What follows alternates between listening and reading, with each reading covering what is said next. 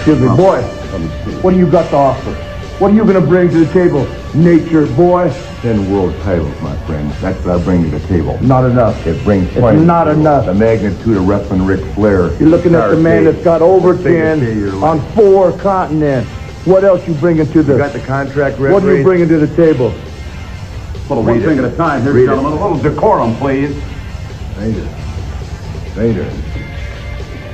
Hey, I'll do it for you. Don't bother reading it. What it says is, if I don't beat you in Charlotte, North Carolina, for the World Heavyweight Championship, I'm out of the sport of wrestling. Hold on just a second. Repeat that, Ric Flair. 20 years. Mr. Flair, let me refresh your memory, Mr. Flair. We're talking about Sting and his broken ribs, Ron Simmons and his broken shoulder, Joe Thurman and his broken back, Nikita Koloff, I ran him out of the wrestling business. Cactus Jack, where's Cactus Jack? His memory is gone. And now my latest victim, Sid Vicious. And you want to put your name on the line? You want to put your head on my wall? Bring it on, Mr. Flair. I'm prepared to Bring put it on, my name, Mr. Flair. my reputation, and most importantly, my career. 20 years. I don't win, I'm gone. You want my head on your wall? That's right, baby. You got to come and get it. You got it. Involved in the first and the last.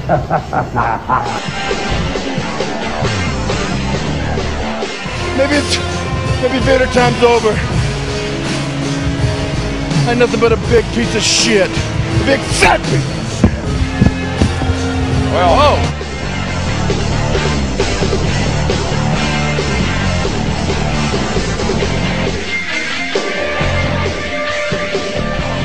Ladies and gentlemen, hello and welcome to another edition of Just What the Internet Needed More of. That's right, it's a wrestling podcast. It's another wrestling podcast. It is called Top Marks. It's another wrestling podcast called Top Marks. My name is Justin Morissette, and with me, once again, as always, is the janitor himself. He's cleaning up the messes of the masses, Josh Custodio. What a day, Justin, what a day. I cannot believe how happy I am to be here in the Real Good Studios recording my favorite podcast on earth, no bias necessary. That is Top Marks. It is another wrestling podcast, as you say. But Justin, this week, we do not go in alone. No, it is not just another episode. No. We are pleased to be joined for I guess this is just the second time that somebody sat down with us in studio, though we did go out on location and talk with some wrestlers. And have had people in the studio Beard How 5. That's true as well. But not ever had a guest. Yeah, I suppose you are the first guest for us here in Real Good Studio. Yeah, all the way from Ottawa. You know him as one of the hosts of 3 in the Key on TSN 1200. It's Cracklin' Will Macklin, baby. Will, hello. Return guest. Just happy to be here, honestly. Thank you so much. I thought you recorded that bit. You do that live. That's incredible, every Justin. single time, man. J-Town, you're the man. I do feel like the intro is maybe the best part of this show in some ways, particularly because I have nothing to do with it, but every week I'm impressed Well, by that it. means it's like that means the show's downhill from there. Oh, yeah, I mean, but that's definitely true. Like, that's the part of this that isn't debatable. Like, they've already heard the best part of this episode. Yeah, I mean, I like to think of it as like kind of a sing-along promo where if you were to be listening to it in the car, you would say the words with me. Yeah. Just like, of course, that famous tag team, the New Age Outlaws. Oh, that famous tag team. Yeah, I'm more familiar with Enzo and Cass. Yeah, they're much... Who's that? They were great. You would have loved them. They're kind of the same bit. It was pretty fun. We would be remiss to not mention that sitting off mic is Will's advocate, the last man on Nexopia, Kyle White, also in the room listening to us record today. Yes. Self-made legend.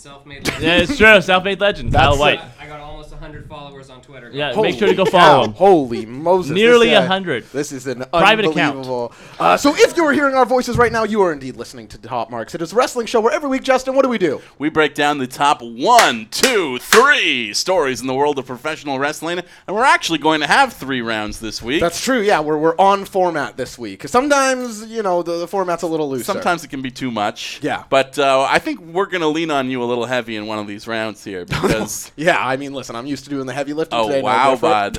Wow, all right. Yeah.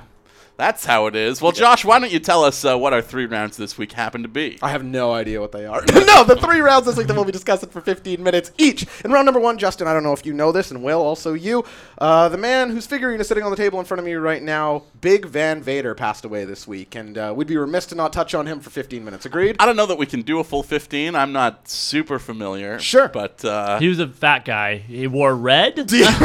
Yeah. had like a rubber or leather mask Yes, sort of that's thing. right. Well, don't give it all away, guys. And then in round number 2, we're going to recap Sunday's Money in the Bank pay-per-view, which I think in some ways over-delivered and others under-delivered. We'll break down sort of the ins and outs of that. It was an up and down show, I would say. Yeah, I think the back half better than the front half. Will, you have not seen Money in the Bank, but you know the results. And I refuse to watch it. No, I'm just kidding. I know I'm going to watch it eventually. I'm out from Ottawa, so it's been hard to catch some recent stuff. But Very, very fair. I'm definitely going to rewatch that. Yeah, and I want the people to know also your Patreon dollars are hard at work here. Yeah. We spared no expense, flew Will all the way up Yeah, to that's Ottawa. amazing. Putting him up the whole time he's here. Money well sent. Feeding him, Ben? drinking him.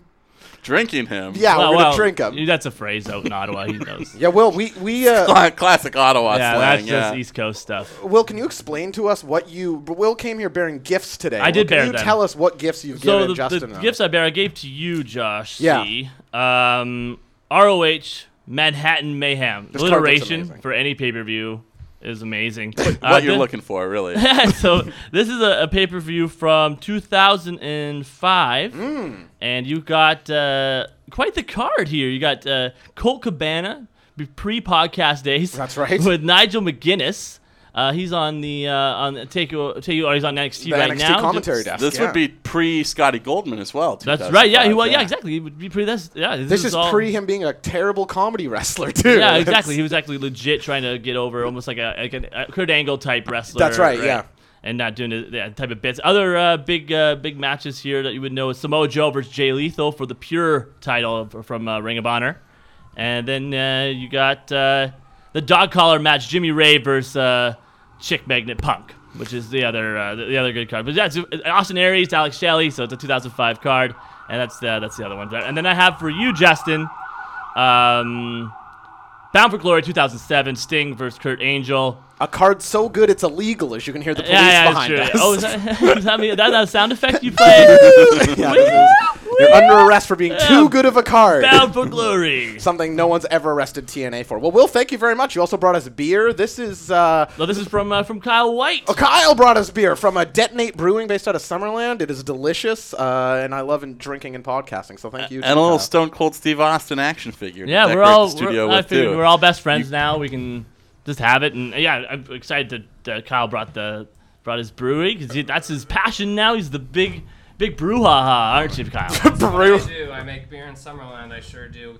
Will also brought me a Hardy Brothers DVD, which the dopamine jester, Jeff Hardy, dirt bike extraordinaire, motorcyclist. He is the man. Jeff Hardy's my boy. Yeah, I knew he's a big Matt and Jeff Hardy fan. Everybody loves Jeff Hardy. And it was before WWE. It was the backyard wrestling parties as well. Oh, wow. That's a true diehard fan. Must have grown up in North Carolina. JMO, before we dive into the rounds, I think we got to also talk about... Well, hang on. I am excited to actually watch this TNA pay-per-view. Okay, go ahead. That might be the first time those words have been uttered in at least a decade. Yeah, go ahead. But yeah, we got Kurt Angle versus Sting in the main event, but Team Pac-Man versus AJ Styles and Tomko for the tag team championship. So if you're familiar with Pac-Man, that's drafted out of West Virginia by the Tennessee Titans originally. I was going to say, is that Pac-Man Jones? That is exactly him. Oh my goodness! So they were dipping into the football player wrestler sort of thing. Easy, a long time ago. Well, yeah. Now who's the guy that they have? We watched him on Slammiversary. D'Angelo Williams. Yeah, that's right. Yeah, and he's still playing.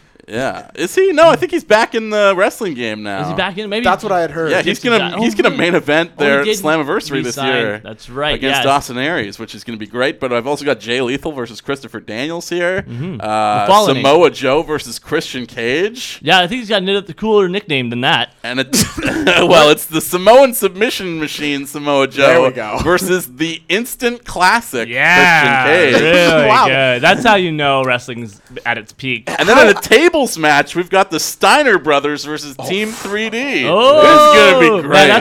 I feel like that's unfair because of 3D having so much more experience with tables. But I mean, we'll see. It does seem like they have an That's advantage an in the tables 11-year-old match. pay-per-view. Yeah. Can you believe that? I'm 11 excited years to dig old. into these. Will, thank you. A great deal. Yeah, Justin, thank you for these gifts that you brought to greet us with. But, Yeah. of course, someone who didn't receive so much as a parting gift, not even in future endeavors Oh, yes. on his Wow. way out the door, powerful segue. was Big Cass, who was released by the Fed this week. Yeah. And I don't know. It seems like, to me, every detail that I hear about this seems like, wow, that can't be the full story. Yeah, it does seem Nobody like could it's get fired over that. It's like a collection of small puzzle pieces creating this greater picture, right? Were you surprised when you heard Big Cass got released? No, I'm not surprised. Yeah. I think he was reliant on Enzo. Enzo was obviously the mouth, and he was the muscle. And without that, that's how they got over together. Right. It's tough. I went to a house show in Ottawa a month and a half ago. Mm-hmm. He was like no reaction. This guy, Yeah. like he comes out and it's big ass, and you're like, what is this guy doing? He was fucked by that Titantron, man. That's a rest in peace. Like, Unbelievable. so yeah, so that kind of segued into him being a solo guy, and it's just never I heard actually that one of the things that they were upset about was he had heat with like pretty much every single agent that he worked with, going right back to the Big Show feud last summer. Right. And not just that, like some of the promos ran long or went off script or whatever during this Daniel Bryan feud, but just seemed like a guy who was like notoriously difficult to work with. There was a house show recently, I think in like Waco, Texas or something, where apparently a fan saw him like getting into a heated argument with a booking agent after during the match he had spat on a bunch of the fans in the front row. Oh, my. Which Yeah. is like old school healing in some ways, Yeah. but also maybe doesn't fly in Yeah. 2018. I'm not paying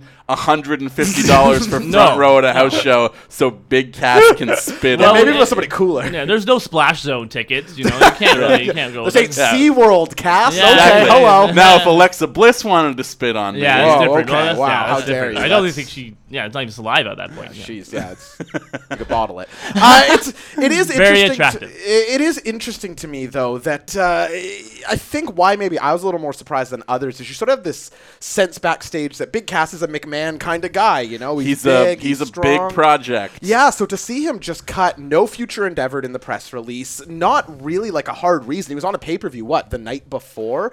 This caught me pretty off guard. But And clearly they had big plans for him. Like, the rumor when we were in the throes of this Daniel Bryan feud were that he was the next feud on tap for AJ Styles, Right. basically. That he was going to be one of the top heels on SmackDown, like him, Nakamura, and Joe, and essentially. Andrade, I think, yeah. And that, like, you know, clearly they had big plans for him just based on the fact that he was Daniel Bryan's first Yeah. feud. Yeah.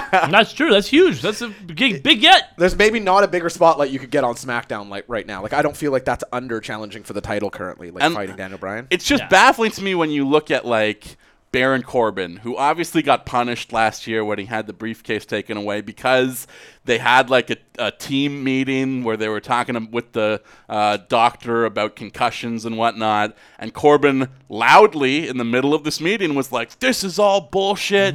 Like everything that you're saying about CTE is wrong. You're lying to us." Yep. Like openly challenging the corporate messaging in the middle of a meeting and trying to get like wrestlers on his side. Yeah. He also revealed during that like little shouting spat that he was one of the players who was in the lawsuit actively suing the NFL over CTE, which they didn't know to that point either. Like, if somebody is going to get punished to such an extreme extent that they are, you know, released or let go, you would think that that sort of thing could be Totally. the tipping point Right, yeah. for a firing.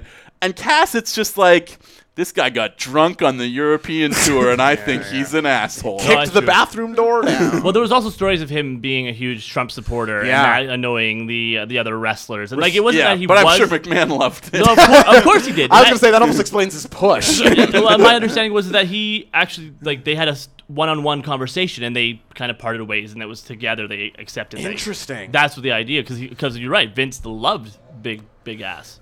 Well, let me ask you this: are we going to see Big Cass on the Indies? Is the first part of that question. Which Second indie? part: are you seeing him and Enzo potentially reform outside of WWE? That's the thing. So that's money that you're losing. It's a money act, Yeah, that's like, and if I'm an indie promoter, right? I'm grabbing both those guys and putting them on my show. They also hate each other, though.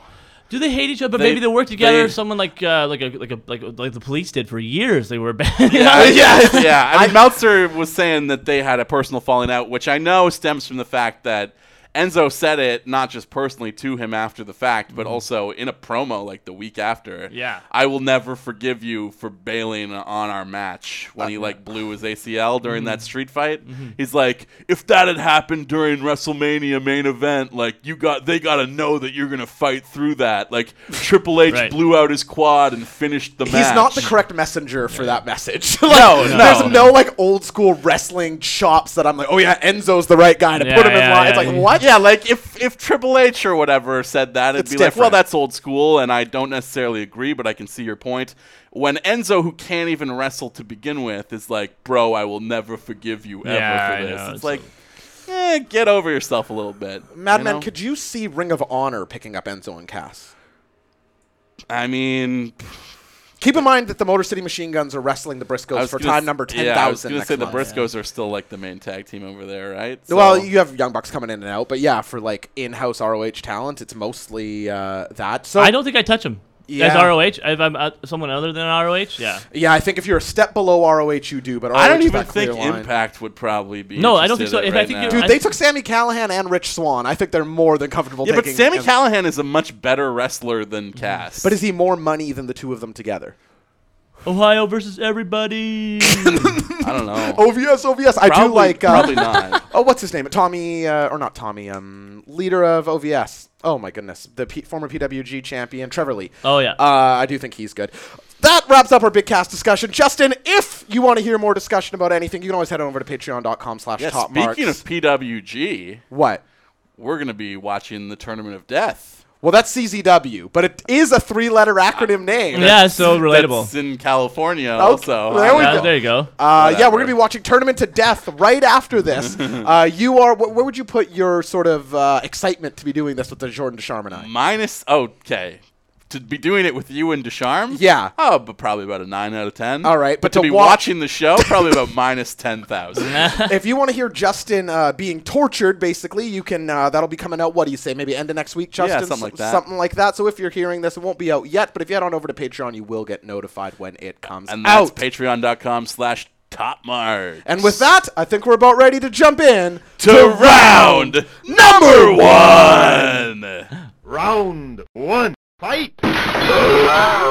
Leon Allen White, better known as his ring names, Big Van Vader and Vader, was an American professional wrestler, professional football player who performed for New Japan Pro Wrestling, World Championship Wrestling, the World Wrestling Federation, and All Japan Pro Wrestling during the 1990s and 2000s. And he played for the Rams, right? Yeah. Played a couple seasons for the Rams. Los Angeles Rams. I think he even won the Super Bowl once or was in a Super Bowl. Did he really? Yeah. But he didn't play enough to, he was in one, but I don't think, he didn't play enough to really take on the injuries of a football player would in the past, He would always, like some guys like Pac-Man Jones, for instance. A lot of Pac-Man Jones content. Yeah, he's one of the best football players ever. There we go. I mean, elite company. Guys, let's start the round this way. When I say... It goes Pac-Man Jones, then The Rock. Yeah, The Rock, CFL Stampeders. And then... Roman Reigns. And probably Roman Reigns, and then D'Angelo Williams, and then Big Van Vader. Wow, you're ranking him last. Yeah. Top 5. No, he made the top 5. He's number 5. Who's number 6? I just think it's weird that they named him after the size of his vehicle. Yeah, it's a big van. It's a huge van. He just drove. That's how he made towns. you could tell he was on the show. Do you see that big van roll through town? I want to just be Vader. You've got a big van. Okay, Big Van Vader. Will, I'll start with you, but I want you both Party bus Vader didn't work as well. There's a worse gimmick. It was like an early Adam Cole story. Yeah, exactly. Or Adam Rose, rather. Yes. Adam Rose, baby. Okay. Adam Rose, baby. Man, that was so good. Yeah. Will, I'm throwing you first, but Justin, I want you to answer this as well. When I say Big Van Vader, I want you to answer at the exact same time.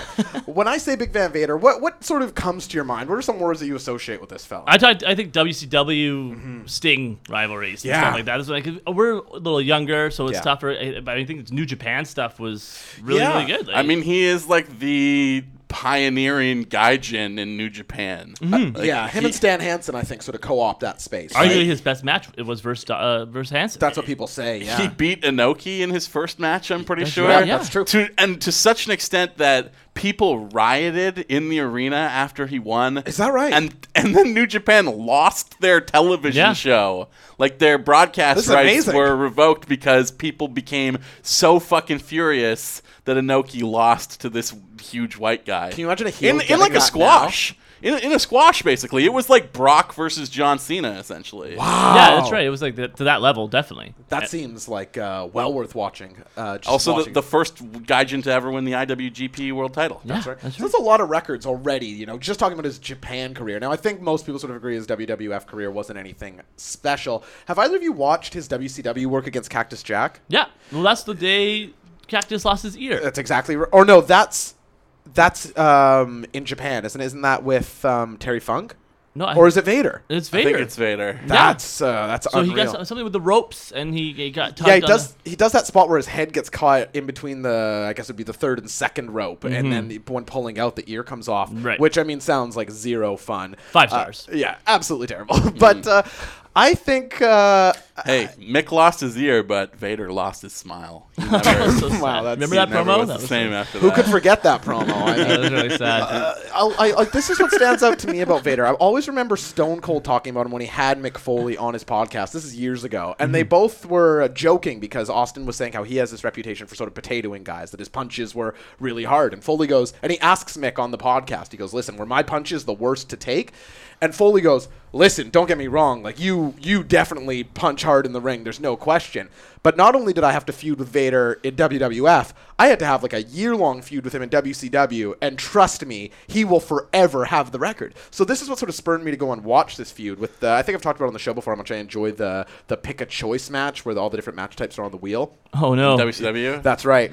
But it was Jake the Snake versus Sting and the Gold Miners glove. Also, this Was that on Halloween Havoc? I'm pretty sure. Yeah, Halloween Havoc. 95, yeah. Yeah, 95. That's right. Yeah. 90 is the Steiner Brothers and Nasty Boys match I always talk about. Yes. Yeah, you idiot. Yeah, come on. How dare you? I didn't even say a year. I'm just joking. It doesn't mean Will isn't going to call you an idiot. Yeah. Well, how did you not know that? Nah. But I remember going back and watching, and his forearms in the corner are about as brutal a wrestling spot as you will see. I mean, just stiff. Very, very good stuff. I mean, there was a great GIF making the round on Twitter yesterday after he passed of like him in his WWF run having a match with Ken Shamrock.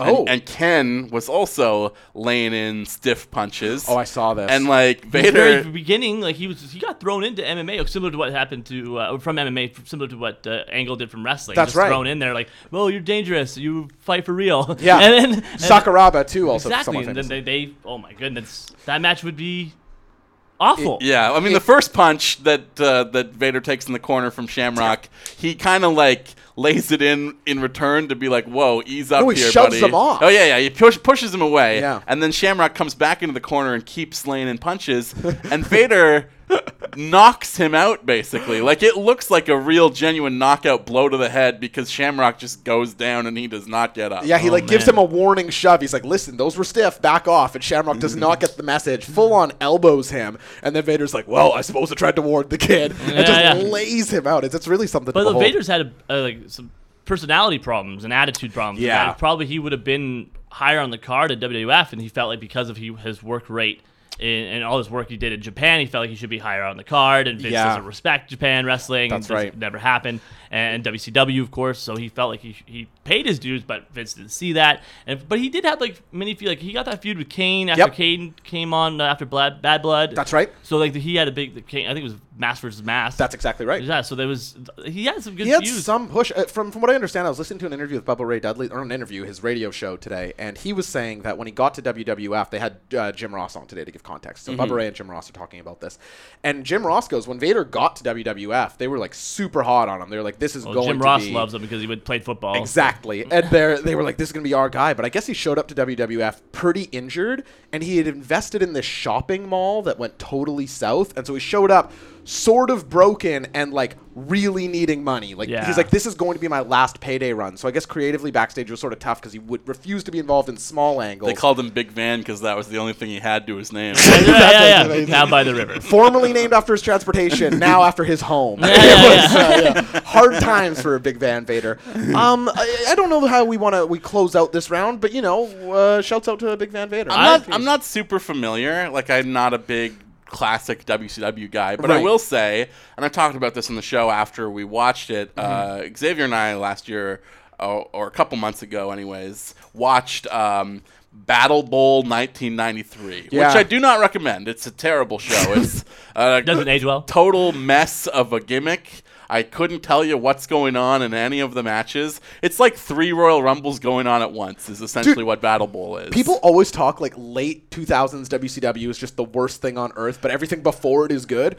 Early 90s WCW, not equally terrible, but terrible in a totally different way. Yeah. Not good. Okay, so this is Battle Bowl 1993, Okay. and I don't know how many months in the future it is, but they are also clearly setting up on this show Starrcade for that year. And I think the title match for Starrcade was Vader versus Flair. Okay. And Flair was working babyface at this point. Vader was the heel in this match, and they just have this promo to set up like the main event of this pay-per-view after Mean Gene has hosted this like bidding war of all these delegates from cities who want to host the event. I remember this. So they announce where the event is going to be, then they announce the main event, and then we get a promo back and forth between your two main event participants in Vader and Flair.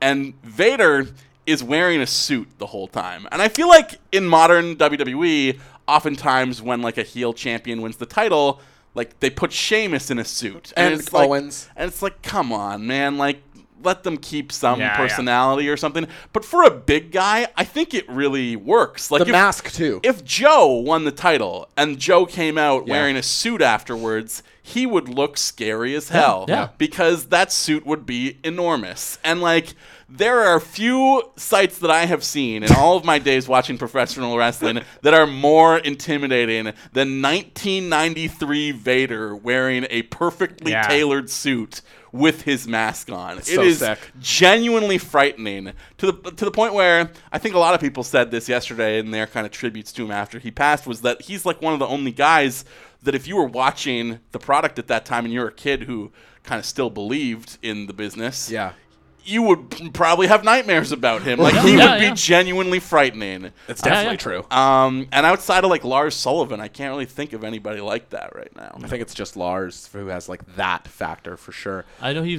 had a Boys Meets World cameo. He was That's actually like a recurring character, and he was popular from that. Like, my little sister was like, oh yeah, Boy Meets World. And Really? Yeah. Oh, that's how so they cool. know Leon. So that's another way. But would you consider Big Van Vader to be the best wrestler over 400 pounds? Over 400 pounds. Because he is renowned for being an aerialist at his size. Moonsault. He's the biggest dude to do a moonsault like in matches. Like, big guys have done moonsaults, but you can see lots of Vader moonsaults. How heavy's Bam Bam Bigelow? I don't think he's 400. A little below. Also, I heard sometimes they lie about their weight. No.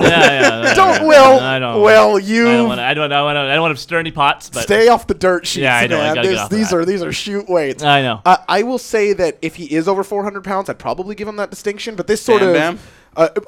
If I don't think Bam Bam's 400 pounds, but I see people saying Big Van Vader is the best big man ever.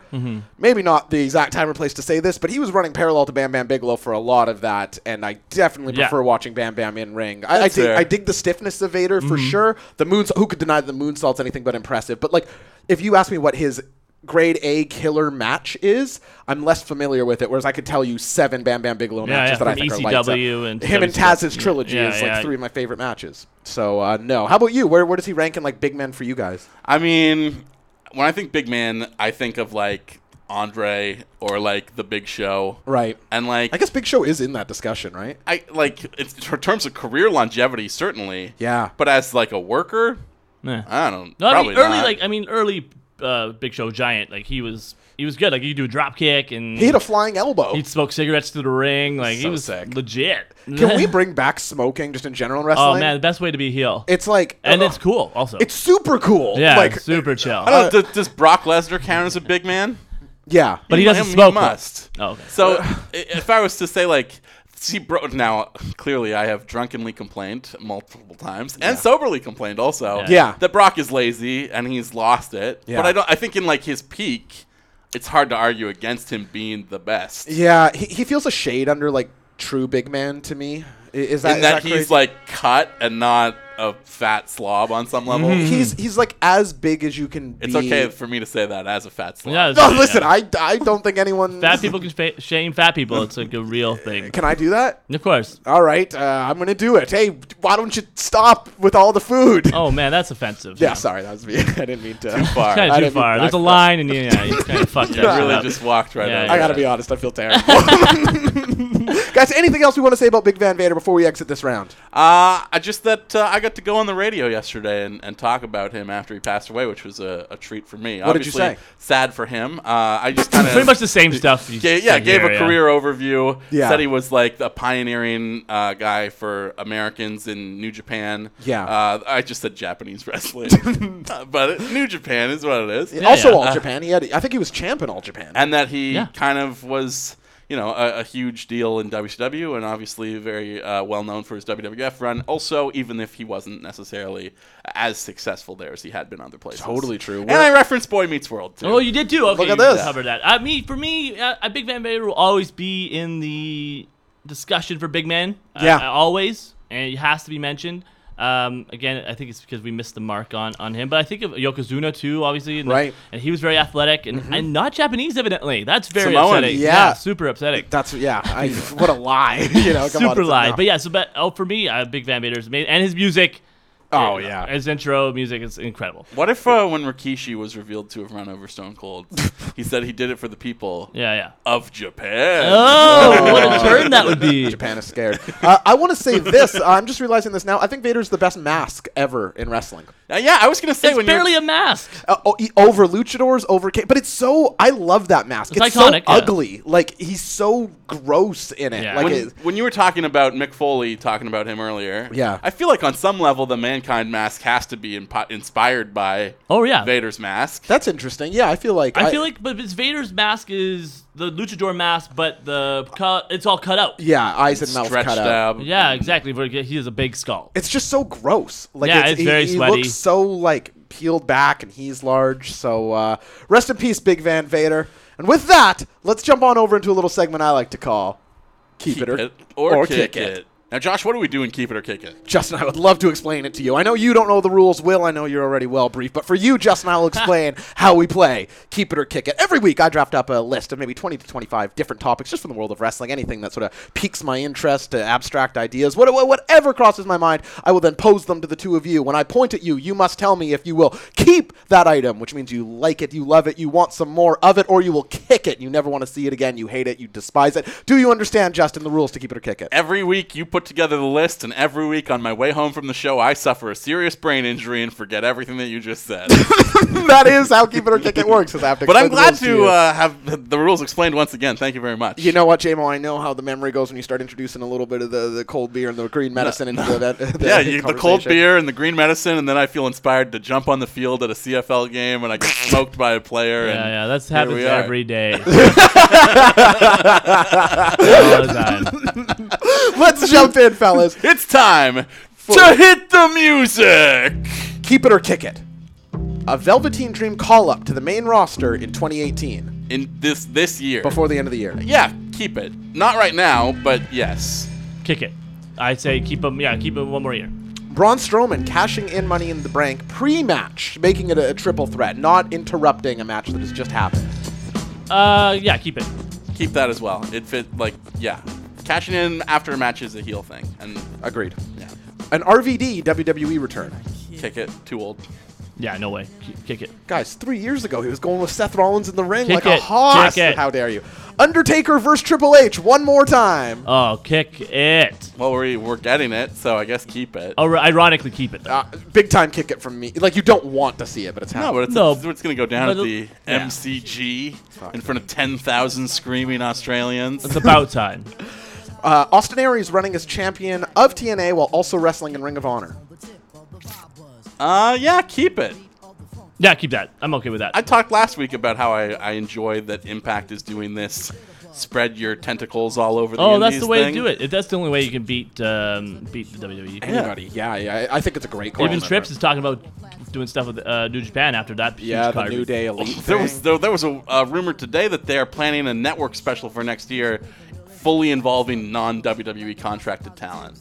Now that might be people from like Evolve and whatnot that they have like a working association with. Yeah. But that's still pretty interesting. Yeah, if it's all ICW Evolve in progress, I'll sort of be like, okay. I see what's going on. 5-star. It feels like they're stepping on All-In's bid a little bit. No doubt about that.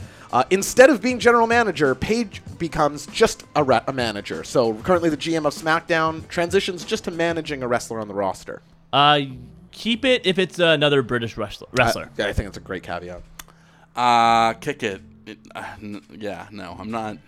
Are you feeling her as a GM? Yes, but being a GM is different from being a manager. Do you not like her roster moves so far? She's clearly assembled an incredible roster. Yeah. On that level, she is the greatest GM of all time. By far, look at that. And she's doing much better in the GM role than like Kurt Angle, or even I think Mick was doing on Raw before that. I'd agree with. Well, she's probably doing about equivalent to both of those guys at the beginning of their GM runs. I feel like those both got way worse the longer they went. Kurt was bad always. He's never been able to cut promos in this role. He can't even say WWE. Justin, James Ellsworth staying with Carmella for the remainder of her run as champion. Keep that big time. She missed him. Yeah, keep it. Sami Zayn getting traded to SmackDown Live. He is on. Is he not? He's been back and forth floundering, right? He's on Raw getting leveled by Bobby Lashley. Right. And broken up I from don't know. Kevin Owens. I'd put him back in NXT because that's where he was the highest of his height. Yeah, with that. He's injured right now. I think that's the best place for him, is on the shelf for a little while so we can forget about this Lashley feud. And I would assume when he comes back, he's going to get a return pop. You may as well just lean into him being a babyface again. Right. And Raw could use that. Agreed. Andrade Cien Almas entering WrestleMania this year as the WWE champion. I think you think that they are ready to push him a lot sooner than they are. And I like your optimism, because I wish they would, but they won't. So kick it. Kick it. Same Never. reason? No, I don't. I can't. I'm not into him. Sorry. Like, he didn't even get a pre-show match on this show. They Not built into up him. a feud with Sin Cara, and they didn't do it. Well, Sin Cara got injured like a bum. Oh, did he? Yeah. They were going to do the match and Sin Cara got injured day of. Oh, what if he's Daniel Bryan's tag partner? That's what I'm against- saying, Blade. That'd be awesome. But then they got a babyface someone. I don't know if that's for the best, was Zelina. Yeah, I guess. Anyway. Apollo Crews. Oh, keep him. Yeah. Kick him. Why? Actually, no, I like him. He's the Stop kid's it. working his ass out Stop out there. it. You guys he don't mean He that. needs a gimmick though. For He sure. needs to get kicked. He's very good at smiling. He's one of the best smilers of all time. He is working hard, but you can also see him working, and that's not always good Never either. good. That's true. Return of King of the Ring as a network event.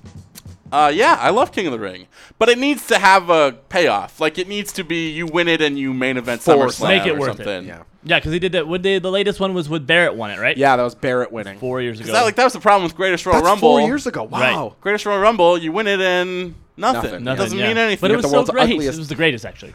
But yeah, I think. Sorry, my bad. But yeah, but then you have the King of the Ring. Why didn't you have a gooder King in the Ring or something? Yeah, I think goodest? the The goodiest? most.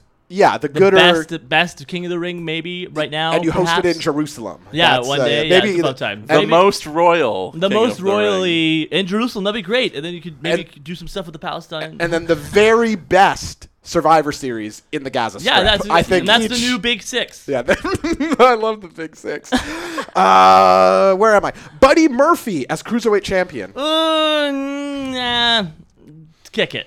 Keep it. He's been great, man. Stop it. No, he's consistently a highlight of that show, and he's a heel. Oh, it's still a show? Yeah, I'm just kidding.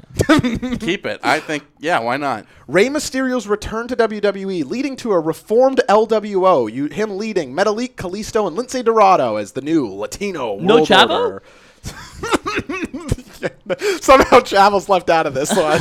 No, Cien Almas? No, Almas is too good on his own. Doesn't need them. He No doesn't wear LAX? masks. You have all the mask guys together. Yeah, but then they're all on 205. I so love what, LAX. You Me need to too. pull them off 205 and form a new... Oh yeah, Latino poor baby. stable? Just have a Hispanic show, actually. yeah, let's just... Yeah, Thursday night. Hispanic Live. Yeah, that's well. I gotta Who admit, cares about their weight? I gotta admit, I love the branding. No, thank you. Yeah, I'm very good with that. Keep it or kick it, Justin.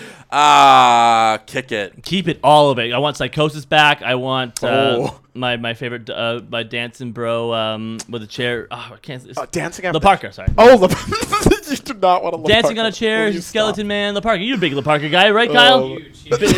Kyle loves La Parker. Did you either of you listen to Lance Storm on Keep It 2000 recently? No. He was talking about all of the ideas that he had to veto before they went to air that like Russo was pitching for him, because he just was like, "Oh, bro, it'll be hilarious. You're Canadian, right? So like, as a Canadian, you won't have any awareness of American contemporary pop culture, bro. It'll be hilarious. You're not easily influenced by us at all." So his first suggestion was that Lance Storm be revealed to be Eric Bischoff's bastard son. The whole time? Because he thought they looked alike, Sick. even though they're like 10 years apart. Print money. They don't look far apart in age. Yeah, so then his second idea was for him to, instead of like having the Canadian stable that he put together or whatever, Team which was just Canada? called Team Canada. Yeah, that's clever. What they wanted it to be called was the Canadian World Organization. That's better. And he's like, bro, it'll be hilarious. You don't even know the naming conventions that it would be CWO. O is in order. Bro, it's so funny. And Storm's like, why would I not know the most famous thing that this company is known for? Such a good point. Will Keep It or Kick It. Honky Tonk Man and Elias having a segment together. Yeah, I keep that. I definitely have Honky Tonk go over. No, just kidding. He's cool, he's cocky, he's bad. I'd keep it too, man. Elias on Dinner for Three with Jeff Jarrett and Road Dogg was super fun. I think you involve them all. Do it. Yeah. Anyone who had a guitar ever. A WWE 24 on Vince McMahon. Kick it. There's no way that he would let cameras film him doing anything that would not make him look good, right? So any of the footage of Vince that you would want to see is never going to be approved for air. That's fair. And or worth it. But I think I would keep an HBO Ringer one. Oh, absolutely, that'd yes. be unreal. Like, get the 24/7 treatment? Or the 30 on 30? No, but it's 30 for 30, but I guess this is different because it's like... Right. Yeah, they call it HBO 24/7. Yeah. Love to see it. Shawn Michaels having one more match. Kick it. First The Rock. Oh, no, just kidding. hello. Kick it. Like, literal, like, super kick it. Like, AJ Styles would be the match if he did Has to be. If they didn't do it in Texas, like, in Royal Rumble, don't do it now. That's right, they had that poster. Because he's, like, one of those dudes where, you know, his retirement actually means something to him, and he's not going to come back. That's really... that's hard on Ric Flair right there. Yeah. Jay White. Yeah, keep it. Keep him. I like him. Yeah. Gets the boot from me, so I'm trying not to... Sorry, I was thinking of Jay Lethal. Yeah, I'd boot him, too. How about a white Jay Lethal? You're going to love this. A white Jay Lethal. It's about time. Sounds weird like Macho Man Randy Savage. Yeah, it's just him. Disbanding the Riot Squad. Give it more time. I find there's something deeply unsettling about a character who thinks it's funny to do crimes. Oh, you're bringing this bit here, right? You're thinking of like a DC Nothing translates better to audio like a Twitter. I know. Fuck though. Like these backstage segments where they're just like getting into mayhem. Yeah, it looks like an Avril Lavigne video. It's fun. That's totally what it looks like. It's terrible. It's the worst show I've ever seen. So complicated. Yeah, no, kick it. And finally... Or no, disbanding them, keep it. And finally, Vader time. Oh yeah, it's always time. Vader time here. Keep it. Keep it big time. It's time. It's time. Hall of Famer, though, right? Does he go Hall of Fame? Oh, yeah, without question, right? Gotta be. Now that he's dead, yeah. Of course. Yeah, that's... They didn't do it to China, though. China. China. Am I saying that right? Yeah. It's a hard Y. China. It's a hard G. It's a hard G. Yeah, it's a hard and soft G. And so to speak, for porno's sake. Yeah, it's a hard D also. And with that, let's head in for round number 2. Round 2, fight! Breaking news. No, Justin, we're doing round number 2, I thought. This is hot off the news wire, bud. Justin, we must do round number 2. This alters the course of what we're going to talk about. You just asked me in Keep It or Kick It, what is best for Sami Zayn? Should he go to SmackDown? Should he be a babyface again? Yeah, I stand by it. What is best for him is to sit at home for a very long time because he has not one, but 2 torn rotator cuffs and is going to be on the shelf until 2019. Hopes to be back for WrestleMania 35. Dude, So that is heartbreaking. he is going to be out for the majority of the next year. So the shoulder's going to be a problem for him, eh? That was the injury the first Dude, that's time. both shoulders this time. Well, and the one is what he blew out during his open challenge match against Cena. That is a bummer, man. Big time bummer. Some sadness on the show today. But Justin, should we hop into round number 2 now? Yes. And should we acknowledge that Will Macklin's no longer in the room? Yes, we should do that too. Will had to go. He might reappear a little later. No, but, that'd be impossible. Justin, we just walked him out. What are you talking about? He's on vacation right now, and he took a little time out of his busy schedule to stay here with us, which was very kind of him. Greatly appreciate I do appreciate that. Also wanted to say one thing that I didn't get to talk about during the intro. Oh, okay. Which is I went to a preview screening of a film last night. Oh. And because I've already seen it, and this episode is going to come out before anybody gets the chance to see it. Oh, okay. I want to put the word of warning out to the people. I'm trying to save them. Do not see Jurassic World Fallen Kingdom this weekend or any weekend. Never see it. It's very bad. Don't do it, folks. So what did you like?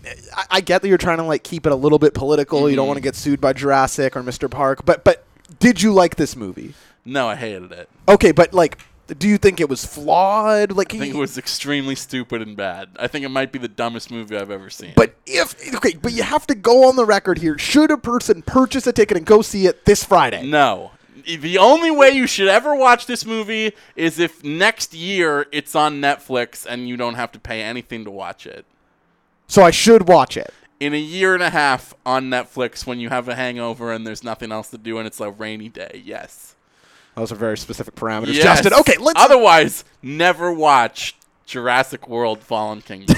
Justin, fire up that timer. We're going to get into the real round number 2 right now, which is, of course, wrapping up Money in the Bank. Yeah, also round number 3, we're going to talk about NXT TakeOver. We never said that off the hop earlier either. Yeah, listen, when I'm running the show, that kind of stuff's just going to happen.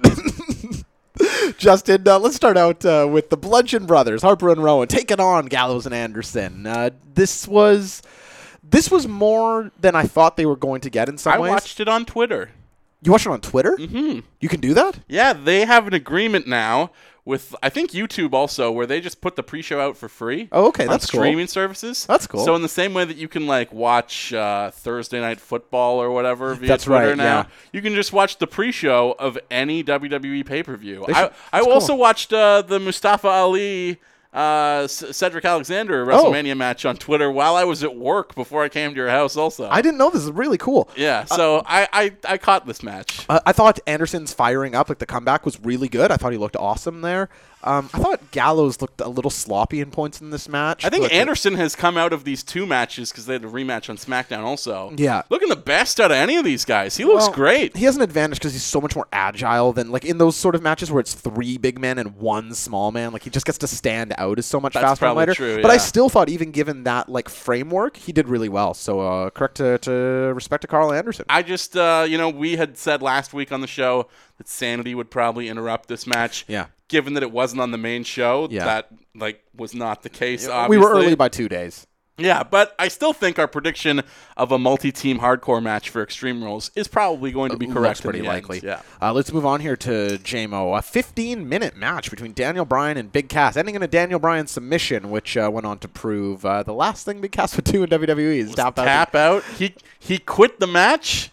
And then he was thrown out of the company. Yeah, feast or famine, Big Cass. I thought this match wasn't very good, but still, I saw some people saying it was much better than their first match. I thought it was roughly equivalent. I'd said that their first match was too short. This got about twice the amount of time, 8 minutes versus 15. Yep. I thought there was some good stuff here. I really like the finishing sequence. Yeah. But again, that's probably mostly entirely Daniel Bryan. I think Daniel Bryan is getting back to a point where he feels more comfortable to be more creative in the ring. Yep. He's doing more things that we haven't seen from him lately. Yeah, a style we more associate with like Zack Sabre Jr., Chad Gable, like very mat heavy. But just also being kind of a little bit inventive with the way he sews his spots into the fabric of a match now.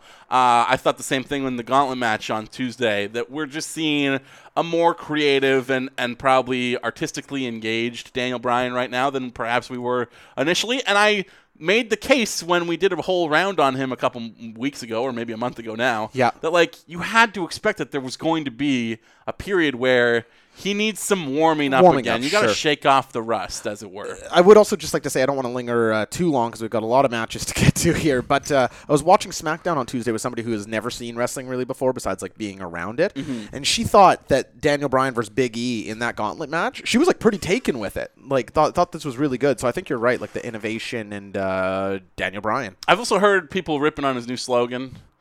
Who's ripping on that? John Pollock fucking hates it. Oh, the giant baby moron. Okay, but I think it's great. The legs, long, heart. Yeah, it's everything. Legs, lungs, heart. It just fully understands. It's no quit. It means that as long as he has those three things, he will never stop. That is the ultimate summation of his character. And anyone who has any sort of athletic inclination or pursuit in their life whatsoever can relate to that. Somebody who's like a runner will look at that slogan and be like, that's me, I'm Daniel Bryan. My only fear is I can like see the cheesy t-shirt coming from a mile away. Of course, but I like the slogan. Yeah, same. Speaking of I did not like Bobby Lashley versus Sami Zayn. I mean, I think you called this one exactly on the money. I was woefully wrong.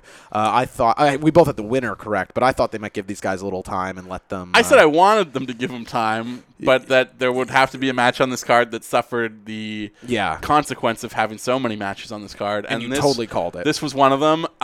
Very disappointing that Lashley's finish now is just the delayed vertical suplex. Yeah. Well, I mean, his finish is now taken by Braun. Yeah, Braun does the running power slam. But still, you got to come up with something better for him because, like, if he is going to be using his delayed vertical suplex as a finisher, he's never going to be a top guy. Now, that might not be the only thing holding him back from being a top guy, but you can pin Sami Zayn, I guess, with a move like that. You're never going to pin Roman Reigns. You're never going to pin, even like, I don't think Shinsuke Nakamura even. It's also just like so clearly to me a signature, not a finisher. It's not a match ender. It has no out-of-nowhere factor. Exactly. It's an impressive physical feat. Yeah. Which is a signature move. Yeah, I didn't really like anything about this match. Fuck, most people's signatures are cooler than that. Definitely. Seth Rollins probably has like 5 signatures that you could more reasonably buy as the finish of a match than a delayed vertical suplex. Justin, I have a confession to make about your guy Seth Rollins. What? I liked this Elias match a lot less than I think some other people did. Really? Yeah, I thought Elias's flying elbow looked great. I thought these guys didn't really have the greatest chemistry. We watched this together, and I think you liked this one a little more than I did. For sure. We were talking about it after the fact as we walked to get ice cream. No, to get donaires, wasn't it? Yeah, I guess. Yeah, we walked for food a couple times during this. Regardless, I thought they were starting slow. I said this to you right after it. Like, there is a money match to be had between these two, but this feud is clearly going to continue, and they did not want to give away all their best stuff in this one. Yeah. It got going real good in the last, 5 minutes. I agree with that. And I would say during that span, Elias probably put in the best work of his career in a 45-second stretch where I think he reversed the suicide dive from Seth, threw him into the barricade, threw him into the steps, rolled him back into the ring, and then did his diving elbow off the top rope. Yeah, I've never seen a top rope move from Elias before that I can recall. He's done that elbow once before. Okay. Yeah. But beyond that, fuck, man, even the commentary was into it. Coachman could not have been more excited at this, athletic showing from Elias. And it just made me think that, man, they can actually do this well on commentary. Right. Actually tell the story of a match when they are committed to doing it. When Jonathan Coachman is able to fucking remember that he is on a wrestling television show, and oh yeah, he's seen wrestling TV shows before and knows what they're supposed to sound like. Jesus. It almost makes it worse. Yeah. Oh yeah, when you get a taste of him being good, when he goes back to being bad, absolutely it's worse. Yes. The women's Money in the Bank match. Alexa Bliss obviously taking down the case over Becky Lynch, Charlotte Flair, Ember Moon, Lana, Naomi, Natalya, Sasha Banks. I loved that the crowd was so into the idea of Lana winning this match. They really wanted Lana to... Clearly Becky was the favorite. She was the last person to get toppled before Alexa won. Yeah. But this crowd wanted Lana to win, and you know what? So did I. Interesting. Okay. Just because you think sort of your reasoning for Carmella last year, I think. It gives her time to improve in ring. She's never going to be good in ring. I know she's working with Daniel Bryan. Oh, is that right? And probably Rusev also on, improving she her probably ring mostly work. trained with Daniel Bryan. But I know that she's asking Daniel Bryan for help, and he is providing it. I really don't think we're ever going to see like leaps and bounds improvements from Lana. Yeah. But just it kind of, I don't know if it was the idea of watching her climb the ladder and almost take the briefcase that was like, oh shit, if she gets it, then that means Rusev is going to get it and they're going to be Mr. and Mrs. Oh, and I was excited for that. I don't even know. And maybe it's just like the transfertive property of Rusev being so over that I'm into Lana as a babyface also. I just saw her being on the edge of getting that case and was like, yeah, why not? Just do it. It'll be fun. It's interesting. I don't want to dig too much more into this match because I know I'm going to sound like a broken record. This fell into every trope I don't like about these multi-man matches. It was no more than two people thrown to the outside. Yeah, it's just two people wrestling at a time. This match was a terrible example of this. And just a sequence of one person rolling in after another person being thrown out. And it's like you heard Mike and I, like you start to be able to call it. It's like, okay, now she'll go out and because you remember the order of exactly who's been thrown out. So whoever's been out the longest is going to be the next one in. Exactly. And whenever you're doing that in a match, I feel like that's trouble. I want to say this, just a question for you, Jay. Why don't you just give me a one-word answer on this one? But can Lana get as good as Naomi in ring? Is that her ceiling, or do you think below or above that? Probably a little bit below. That's kind of what I feel too, like in that vicinity, but a little worse. Yeah. Naomi's a more natural athlete, I think. Yeah. But Naomi, is good. She has her moments, yeah. She has been good. Last year, certainly around WrestleMania time and during that feud with Alexa, she was great. Let's jump into the match of the night, Justin. Roman Reigns takes out Jinder Mahal. You guys didn't want to watch this one. I sure didn't. I hate to pull back the curtain and show you that Mr. Wrestling actually hates watching wrestling. It's and true. Wants to skip a bunch. Am I Mr. Wrestling? No, but I'm not Mr. Roman Reigns versus Jinder. You and Mike combined are like, yeah, we're wrestling guys. But then I watch a show with you and you're like, skip. Oh yeah. Skip. Well, skip. In my defense, my skip on this card were Roman Reigns versus Jinder Mahal and Carmella against Asuka. And if we would have skipped that, and video packages, you guys never want to watch video packages. What are you talking about? I love the video packages. I never want to skip a video package. I'm saying I missed too many video packages by watching pay-per-views with you. That's I'm thinking maybe you shouldn't watch pay-per-views with us anymore. If you think I'm skipping video packages, that's you. You can stay at Skyloft where it's very warm and you don't open the windows or doors. Justin, Roman Reigns beating Jinder Mahal. Maybe I did want to skip it. I wish we would have. I felt like, and tell me if I'm right here, this block of that match followed by Charlotte Asuka, I feel like this pay-per-view is a lot healthier if that's just removed Carmella from it. Asuka. Or sorry, yes. Do you sort of agree with that the pay-per-view hit a bit of a speed bump here? Yeah. At the same time, I thought this was a fascinating match. In terms of crowd dynamic? Yeah. In that Roman Reigns will never be normal. Yeah. It will never be okay. No. Ever. No. Never. It feels permanently janked up now, right? Yeah. He is just stuck like this. Unless you do something radical, which they refuse to do, this is what it's going to be forever. And it's not healthy. It's not good. Totally agree. I feel bad for him. This match was 15 minutes, 44 seconds. I think something around 14 minutes and 44 seconds of it was Jinder giving a headlock. So if you love headlocks... Like I said, I wanted to watch this match for the crowd reactions, and even that, you guys were like, you've heard the crowd for 30 seconds. It's enough. Let's go. I think we were exactly right. I wish we would have skipped this match. I wish I heard more of the crowd. Well, there you go. Because they had a variety of chants. It's a great 16 minutes for you. Carmella and Asuka, I feel very similarly about this match. The Asuka offense looked good, but the story of this match is Carmella is avoiding contact, and you can only really have so much of a match with that story. And right? Asuka becoming entranced by the double. This finish, I've complained on the show many times about music distraction finishes, and they have gotten away from that in their defense. I felt like during the Owens and Chris Jericho thing, this was a distraction that I think worked better certainly than a music distraction. But still, why would Asuka stare at this person? Because she was magic, man. She's looking into a mirror, except it's real life. She's like, hey, that's me. What? But I'm here. How can I be here if that's me? You've really got to get this belt off Carmella. I don't know what it's doing there. It's she can't wrestle these matches. It's not good.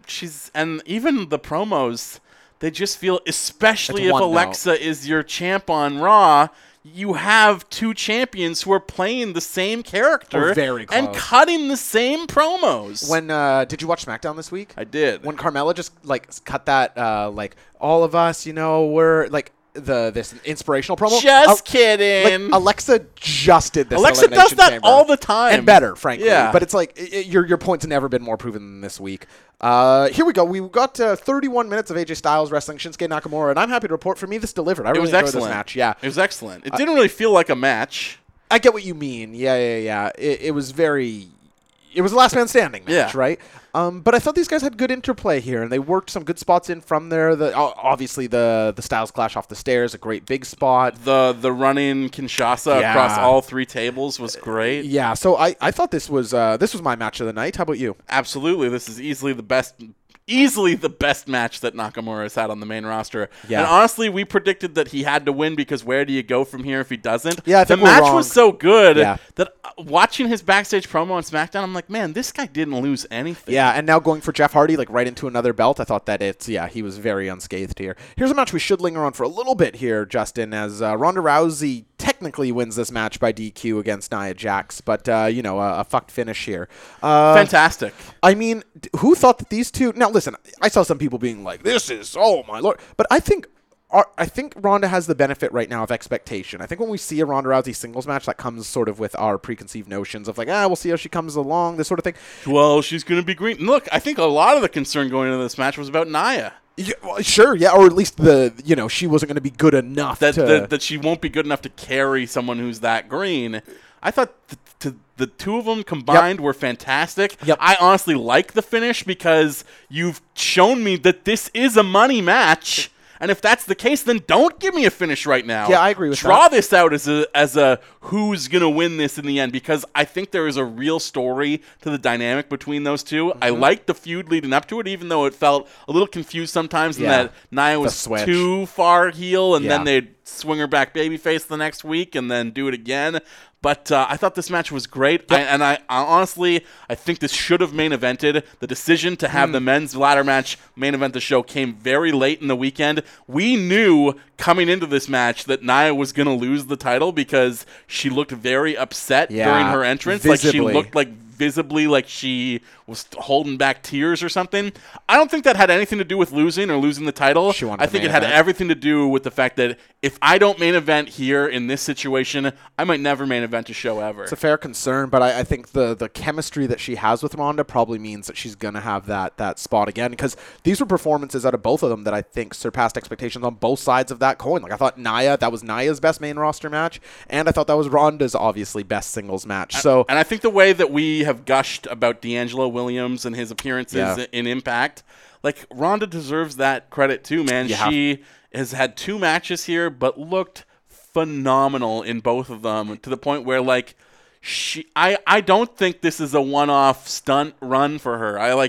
If she wants to dedicate herself to pro wrestling, she could be very, very good at it. It's funny, I saw this take on MMA Twitter this week where it's like, I can't believe people are surprised that Ronda Rousey is a decent pro wrestler. She was an Olympic athlete, a UFC champion. It's not like working a wrestling match is inventing a rocket ship. And I thought there was maybe something to that, like her head start of being such an elite athlete was bigger than I initially gave it credit for. The judo throw on Ronda was incredible. On Nia, but on Nia, rather. Yeah, it looked unbelievable. And lots to like in this match. But Alexa Bliss indeed comes out at the end, cashes in her Money in the Bank, and is a new champion. This should have been the main event. Yeah. Alexa holding the belt behind her head is your visual going off the air. Yep. I don't understand why they put the men's ladder match on afterwards, especially with Braun winning. Man, Braun winning a match is not an exciting visual to me right now. Yeah, I've seen it a million times before. If he's in a match, I know he's going to win it because he's Braun fucking Strowman.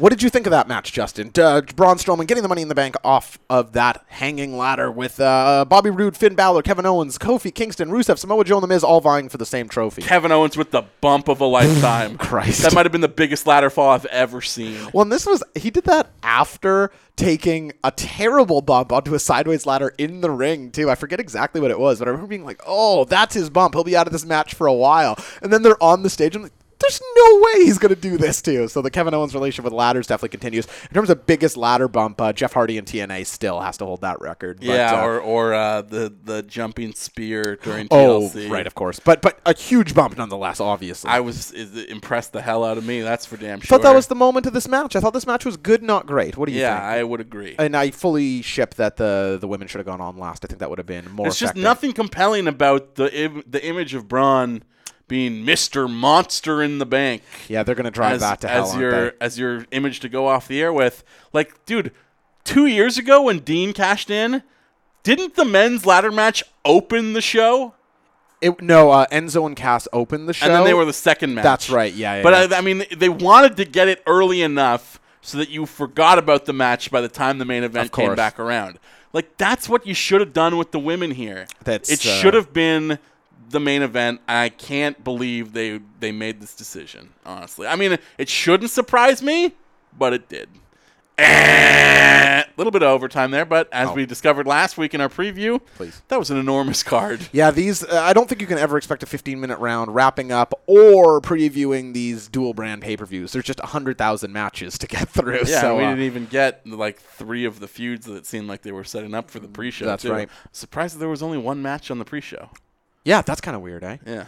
But how about we, I don't know what the segue is here. Speaking of pre-show, let's pre-show in to round number 3. We should have left that one to the segue expert over here. What would have been yours? I don't know. Yeah, see, there you go. But speaking of, I don't know. Yeah, not as easy as it looks. You know what's coming up NXT? Round number 3. It could have been. Let's just get into the round. Round 3, fight! Just an NXT takeover rolled on into Chicago, Illinois this weekend and put on, what would you say? I mean, a predictably good card out of NXT this weekend. I would say predictably good in that you expect good things out of NXT, and this was a good show, but less predictable where the good things came from. That's kind of interesting. Yeah, I think that's a fair thing to say here. Yeah, if you were like, hey, Oney Lorcan and Steve Birch going to deliver the match of the night. It's hard to pick anything other than Gargano Ciampa 2 as the match of the night. Well, no, I put out on our Twitter feed this week what match of the night was, or match of the weekend, I should say. And it was split basically 4 ways between this tag match, the Undisputed Era, and versus Birch and Oney Lorcan, Ricochet versus Velveteen Dream, Gargano Ciampa, and Ronda and Nia. Almost a dead even split between those 4. Wow. Isn't that interesting? Yeah. Who would have thought? I mean, I would have thought. I said this was the match of the night. Yeah, on the we were talking show about last Oney week. Lorcan and how excited we were for him to get his big opportunity. Dude. I love it when you see a guy finally get that shot and just seize it with everything he's got. You're so right about that. Like, it's you talking, Stone Cold loves to talk about this. Like, you got 15 seconds here, you got to make them count.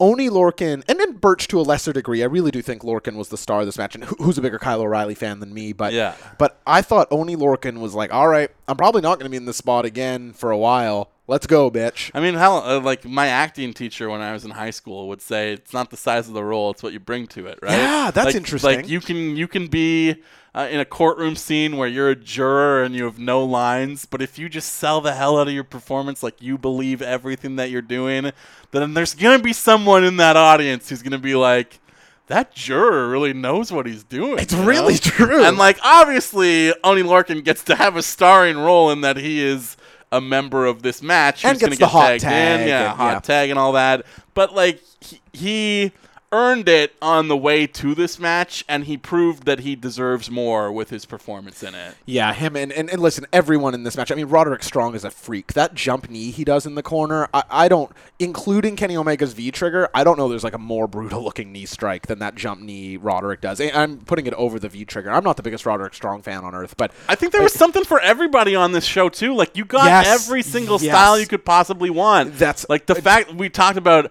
Oney Lorcan. What moves does he have? He just chops the shit out of people. Lariat, chop. Lariat, punch. Like, he's a brawler. Somersault plancha that looks like he's going to die when he's doing it. But he's a brawler, and, like, he does that style really well. Yeah. I know there's people who will complain about moveset,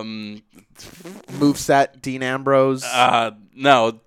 We'll get to it later. Okay, sure. Yeah. But I think it is really neat to see, like you say, a guy who people are so focused on moveset, and I think it's been a complaint about Roman Reigns. Like, look at the moveset. The moves are so. There's another Stone Cold talking point. He's like, I got 3 moves. It's like The Rock had 4 moves. Yeah, it's not what you do. It's how you do it. And now there are some exceptions. Like, obviously, a Red Arrow is unbelievably impressive, and then things of this nature. But like, look at this match was so high octane. It was just 4 guys who were like, here's what we're gonna do. Boom, boom, boom. The exact opposite of that women's ladder match. You can just predict predict, okay, who's coming in. This was so fluid, firing on all cylinders. My match of the night. A lot of credit to these dudes. Now, we had said that Undisputed Era should hang on to the belts here because they should hang on to them for a long time. Right. Can I get spoilerish here? Is it about like future tapings? It's about NXT, and WWE already announced the result themselves multiple times all over their own social media. What do you think? Will the listeners mind? I'll let it. I won't be mad if you think. If you don't want to know, skip forward 45 seconds. Just pound that skip button right now. Okay. But if you're still here, Mustache Mountain is your new NXT Tag Team Champions. They won the belts at Royal Albert Hall in the UK shows that just taped.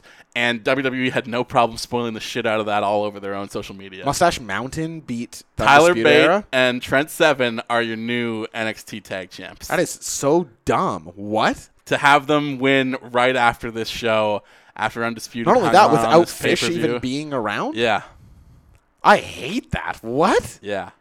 I was curious to Is see this how part you're of like going to this react to UK that. NXT thing? I don't know, maybe.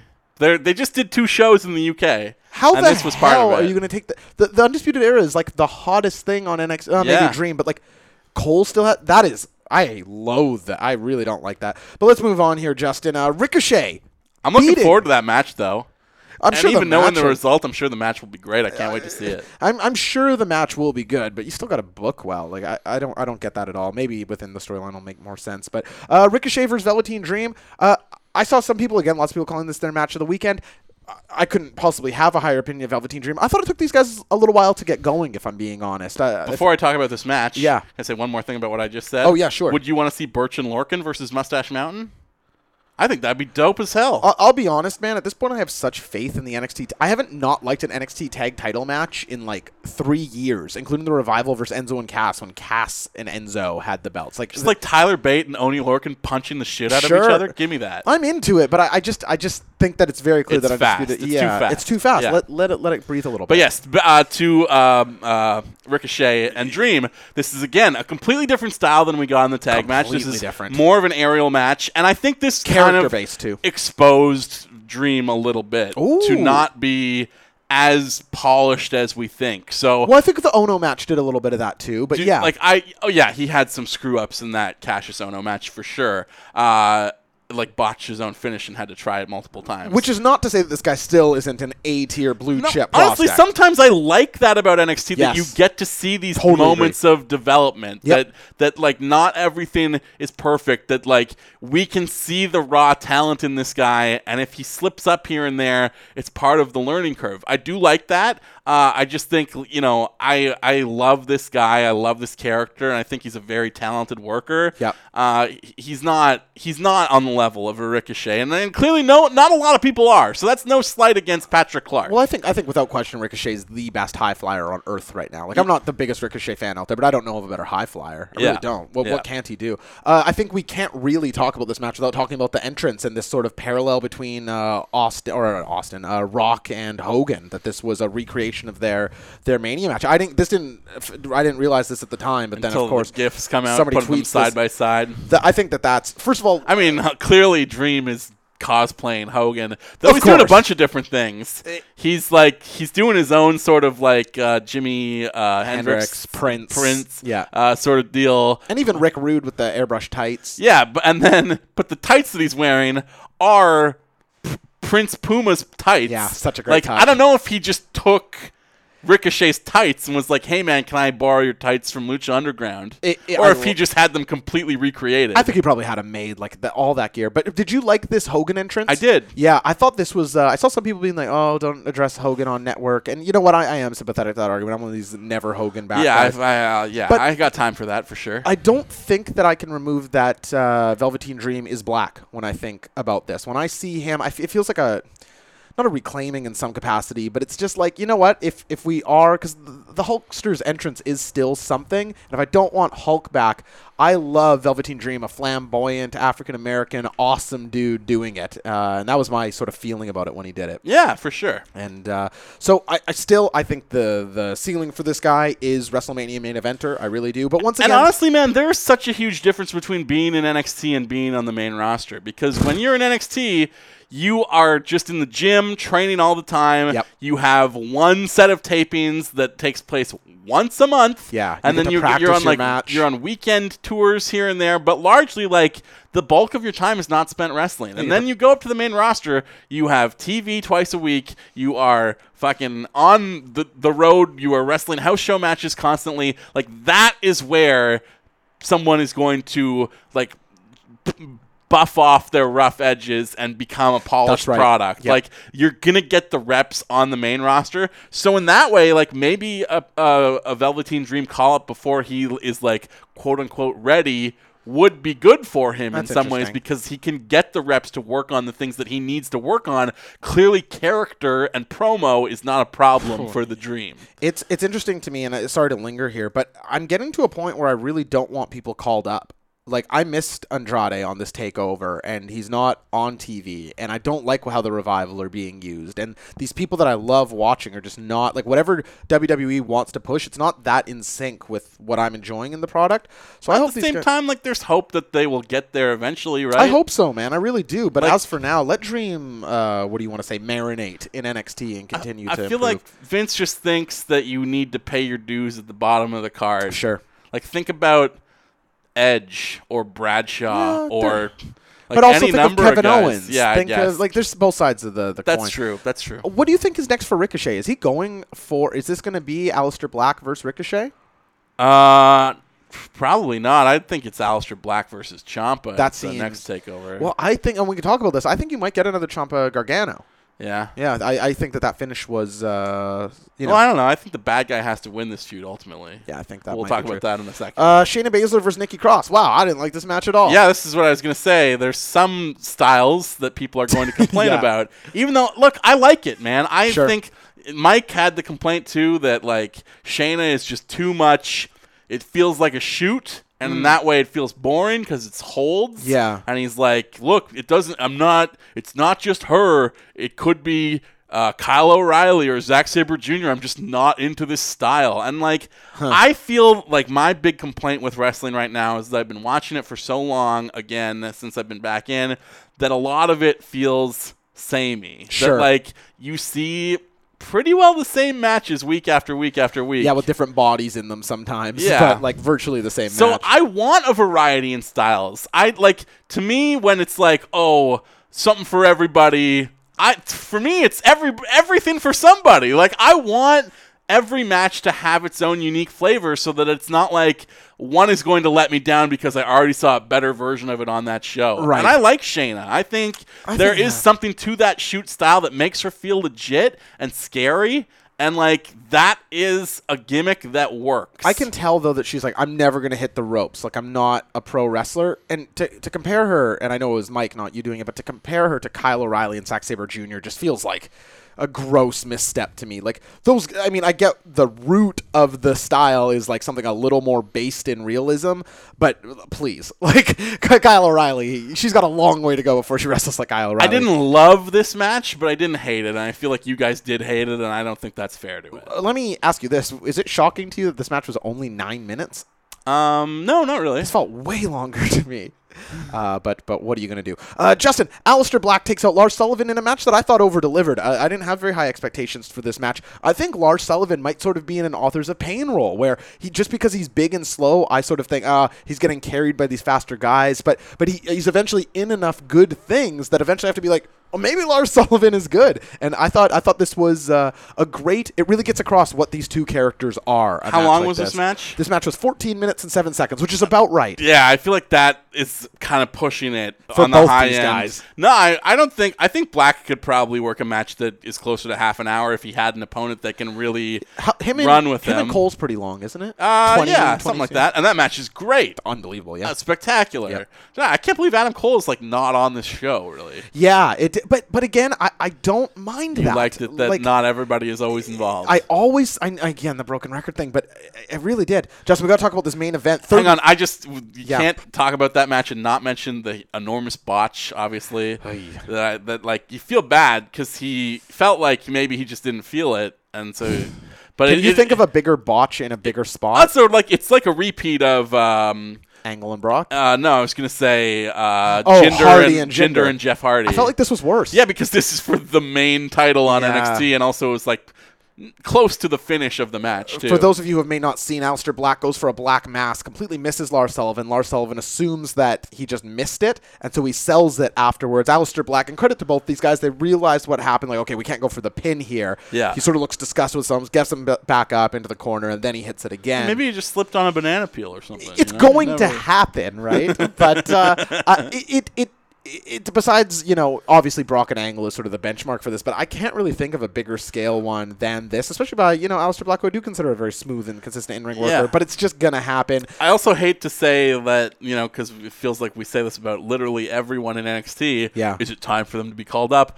I do think that Lars probably should be on Raw. Like, same show as Braun. Braun needs a villain. Braun needs a big, scary monster man that he can go toe-to-toe with because, Braun will dwarf him, though. But, dude, he's about to be in a feud with Kevin Owens, and it is literally the exact same problem as Bobby Lashley and Sami Zayn. We already saw it for a month, for a month and a half or 2 months. He whipped his ass. Just dummied. There is nobody who can conceivably beat Braun on Raw right now if Brock is not around. And if Brock's not there, you need hosses for Braun. Yeah. And you need heel hosses. And I don't think there's anybody who can step into that role better right now than Lars Sullivan. Well, why don't you just trade Big Cass back to Raw? Okay, so the main event, Justin, Tommaso Ciampa taking on Johnny Gargano. Ciampa does win, as should have been the case here. He's handcuffed and he hits a DDT onto exposed wood. This match was a lot more, hardcore than I was expecting. Did you feel the same? Yeah, I mean, we said about AJ and Knack that it didn't really feel like a wrestling match. This also did not really feel like a wrestling match. The last 7 minutes of this match feel more like an angle than a match, really. Yeah. And not in a bad way at all. I don't mean that as a critique. Yeah, and it's good because it's more narrative driven than just wrestling. And look, you can tell a story within the confines of a match. Also, Omega and Okada have been doing that for the last year and a half. But I think when things are so personal, when it's a blood feud, when it's everything is on the line, I want you to dig down deep and gut desperate and do dastardly things and go all out. There were some crazy spots in this match, man. The table bump off the lifted barricade Project thing. Ciampa.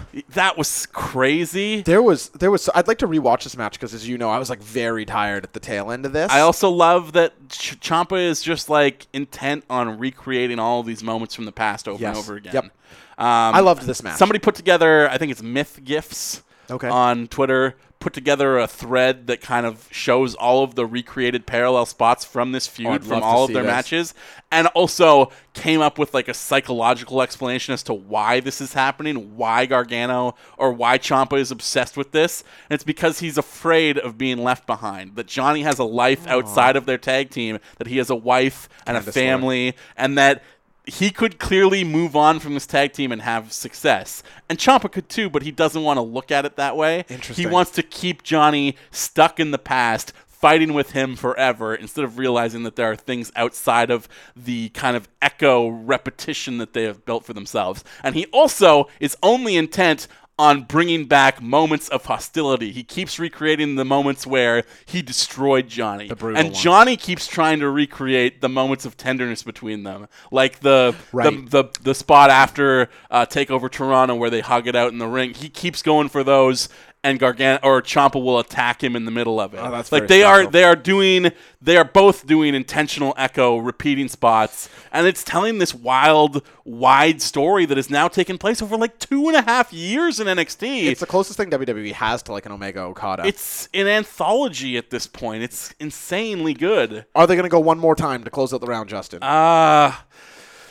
And Ciampa wins again? I do think the bad guy has to win. So in that way, I would be happy if this was the finish. Yeah. I do think they go again, for the record. Justin, do you want to do what I call answer listener questions? Sure, but we got to be fast because, oh boy, has this been a long one. How long are we in? It's 20... An hour 20? Yeah. Why are you lying to me? You're doing the eyes where you're lying. Well, we did a time machine spot earlier, and I don't know how to factor the time from that into. That's not including the closing? No. Jesus. Okay. If we're not going to do every question on this week's, we will do a mailbag episode of the Patreon for some of the extras. Yeah, we're trying to fit everything in and also answer all your questions. And I love the questions. The questions are the best. I just don't want to do a 2-hour show every week. And no one wants to listen to a 2-hour. Well, actually, that isn't true. Every time I bitch about it, we get a bunch of tweets. You know what I was amazed when I went back into the archives last week to put that little intro on there of our first episode. Yeah. Our first episode is an hour and 4 minutes. The good old days. Yeah, we went back when we really kept it lean, mean, and clean. Justin, let's get through some of these questions here. The first one comes to us from Master Brewer, Fruits Are Edible, at Fruits Are Edible, where he says, what are some minor/insignificant moments in a match that make you oddly happy? Give me an attempted pin 30 seconds in and a kick out at 1, and I'm giddy. So, like, small things in a pro wrestling match, little things that you like. If you need a second, I have I got one. Go ahead. And I've said it before. You know what it is. I totally do. Do you want to say what it is? No, you go ahead. Anytime I see the Gatorades under the ring. I fucking knew it was the Gatorade. Anytime somebody's digging under the ring and I see that little plastic bin that's filled with Gatorades, I'm like, what's going on there? Mine is what's happening with all those Gatorades? Mine is knees to the body of a grounded opponent. When a guy's like in a crawling position, and Kyle O'Reilly does them, Jack Gallagher does them, they put their arms on like the far side of the body and just drive the knee into ribs. I just feel like that's a really good looking spot. Speaking of Kyle O'Reilly, I am a sucker for like a comedy spot that comes in the middle of a very serious match. Yeah, I love. There's just like so many his facial expressions, little moments that happen with him in the middle of very serious matches. Tell me something that's like, not the best about him. You just made me laugh so much, and like wrestling can use comedy relief every so often, keep things interesting. This one comes to us from Sex Ferguson at Butt Dickhead. He asks, what's the best match you've watched this year that didn't happen in WWE, NXT, or New Japan? PCO versus Walter at Joey Janela Spring Break. Yeah. That was a killer one. I'm struggling to think of something. Tremont and Gage as the main event of the Nick Gage Invitational 2. I loved that match. And then, I guess those would be the two for me. Man, it's hard for me to come up with an answer for that because I've not loved a lot of what I've seen on the local scene when I've been out to indie shows in our neck of the woods lately. And I can't think of a ton of shows that I've watched outside of those companies that are not those companies. So. I mean, he's excluding 3 things that eat up about 200 hours of weekly content, so I don't think you could be held to account. Yeah, I mean, I guess I get to pick an Impact match then. Yeah, you could do that. I'll go with the triple threat. Austin Aries versus the Lucha Brothers. That's a great pick. It was extremely fun. Yeah. Our next one comes to us from Saint Sad Boy, Scoots Brodo, and he asks, which main roster WWE wrestler would benefit most from a gimmick change where they're just Guy Fieri? But I gotta be honest, I think all of them. Yeah. Who is not. So, J-Mal, who's somebody who would benefit from being just a living, breathing Guy Fieri? Welcome to Flavortown? Yeah. Are they a chef also, or do they just I think love they're just food? like diners, drive-ins, and dives. Like, they just like barbecue sauce and shirts. Donkey sauce. Donkey sauce, that's right. Yeah. I went to his restaurant when I was in Vegas, and I gotta tell you, the burger was legitimately great. I was like, this is a very tasty burger. Slathered in donkey sauce? I don't remember. I think it was just cum. Okay. That's what donkey sauce is. You know who I'm going to go with? What? I'm going to go with Apollo Crews. Make Apollo Crews into just a guy who loves eating sloppy, greasy diner food. And he's got the spiky hair. Let him grow his hair in, or maybe put the wig on, like he wears a blonde wig every week. Oh my gosh! And he's got like the fire flame sunglasses. I don't have anything better than that. And he's cruising for food.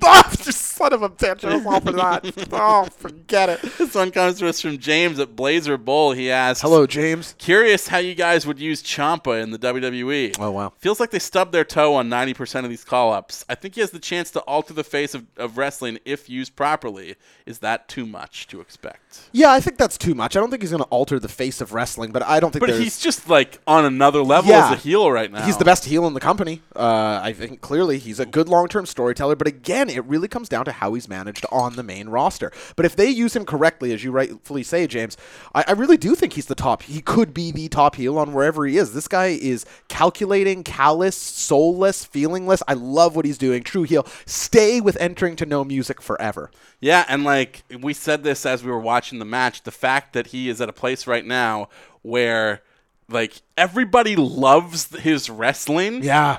But hates his character enough that they don't let the love of his wrestling overshadow the hatred of his character, which, as Kevin Owens has shown, as Seth Rollins has shown, as all of these top heels have shown, that is a impossible balance to walk. And he is doing it like effortlessly. I'm not trying to take away any credit from Ciampa here, but you also really have to pay Gargano a compliment. Oh, and I've said that multiple times. Of course, yeah. I'm more saying just to defend that because he's just such a natural. Like, what do you feel is more likely, heel Gargano or face Ciampa? I feel like it's almost impossible to visualize either of them in the other alignment. And that's we could get back to face Ciampa probably at some point. Yeah, more likely than heel Gargano, I guess. Yeah, because I feel like if they were to call them both up and be like, continue the story on the main roster, that might hit the same problems as Owens and Zayn, where it's like a main roster audience doesn't know the story you're telling. Right. Our next question comes to us from my arch nemesis, Book of Floob, Roger, 100,000s. And he says, this one is for Justin, because obviously no one would ever want to go in public with Josh. Ouch. But if you were to... I mean, we're not in public right now, so I technically am not in public with you. I'm going to keep it. But if you were to take a non-wrestling fan to the... Can you read this question? Sure. Josh is taking a cry break. He says, This one is for Justin, because obviously no one would ever want to go out in public with Josh. But if you were to take a non... Did you have to read that part again? Sorry, you want me to read that part again? Could you not? This one is for Justin, because obviously no one would ever want to go out in public with Josh. No! But if you were to take a non-wrestling fan to a wrestling show for a first date, how confident are you that there would be a second date? And I'm going to say, first of all, Book of Floob, Flooby, my boy, are you trying to tell me that there's ladies in Vancouver who want to go on dates with me? Because that'd be news to me. Oh, hey, that's not true. I don't know. That is recently not true. What? Is it? Well... I don't know how much you want to say on that. No. So have you ever gone on a date to a wrestling event or taken a lady you're interested in? Yeah. And how'd it go? Good. It wasn't a first date. Yeah. We've done it. I've done it before. Yeah, I'm in the same boat where I've definitely done that. And I mean, if it was a first date, I think it'd be fine. It's a fun thing. You're always going to have a good time. Wrestling is a good live event, and sometimes on a first date especially, like having something to... not bond over, but it's like, oh, this is a little piece of my world. Let me talk about this. Sometimes you can show a better part of yourself if you're passionate about something and talking about it. I would feel maybe that the chances of a second date wouldn't be great if I took you to a show out in the valley. For sure. And I had to be like, this crowd is not representative of my fandom. It's exactly it. But if I were to go to like Ballroom Brawl with somebody, yeah, I would feel like it would go well. Yeah, I think so too. I think ladies would like to go on a second date with Justin, regardless of event, Floob. And as for me, yeah, you're totally wrong, man. Let's just get to the next. This one comes to us from our sponsor, Coca-Cola LLC, at Coca-Cola LLC. And this is an easy one. What is the most memorable bad match to you? I feel like the Sting, Jeff Hardy, Victory Road. Yeah, that's what I was thinking. What is a better combination of memorable and bad? Like, it's both of those. It's like legendarily awful. Yeah, and at an important point in the company. I watched the Hardys 24 episode this week. I don't know if you did, but I haven't seen it. They talk. I want to watch it. It's worth watching, and I hope this doesn't count as a spoiler for you. But Jeff talks about how he went to TNA, and I believe him. He seemed very sincere. He's like, I went to TNA, and they needed like a star. I was really dead set on being like the TNA top guy. It was the first time I was going to carry a company as a solo star. Like my identity had been so tied into tag team wrestling, and it really endeared me to Jeff that he had like this vision of like being the top guy. I never really picture him as that. I never feel like he cares like that much about wrestling, but then he's like, the drugs just got in the way. So maybe it's just because that's so fresh in my mind too. But yeah, I feel like that's the answer there for myself. Yeah, same here. That is literally what I was thinking when I read that question. This one comes to us from at Lorenzo Meow. You might know him better as Doug Crap. And he asks, who wins in the battle of the KOs? Kevin Owens, Kyle O'Reilly, or Cassius Ohno? Oh no! Oh no! Oh no! I feel like that should be the music for all three of them. Owens. O'Reilly. Is this question who would win in a triple threat? I guess so, yeah. I mean, Kevin Owens is the strongest book, but my favorite of those... No, is he? He loses all the time. And those other two don't? I feel like Kevin Owens would lose. You just told me O'Reilly lost. The other two guys would pin him. It would be a double pinfall. All three of these guys lose a lot. Yeah. My favorite of those three is Kyle O'Reilly. Yeah? Yeah. You like Kyle O'Reilly more than Kevin Owens? I do. And Kevin Owens is my guy. He's winning this in a heartbeat. I don't even have to think about it, bud. Our final question this week comes to us from @OldTiles on Twitter, Tyler Parisi, and he says, "Why do people?" He has two questions here. Why do people think Carmella is hot? Because she is. Mm-hmm. Agreed. Because if you've seen her in the One Piece, it's the most attractive wrestling gear in the world. Yeah, I think most people have eyes. And second question, which I do think is somewhat interesting to unpack, why are they doing Asuka so dirty?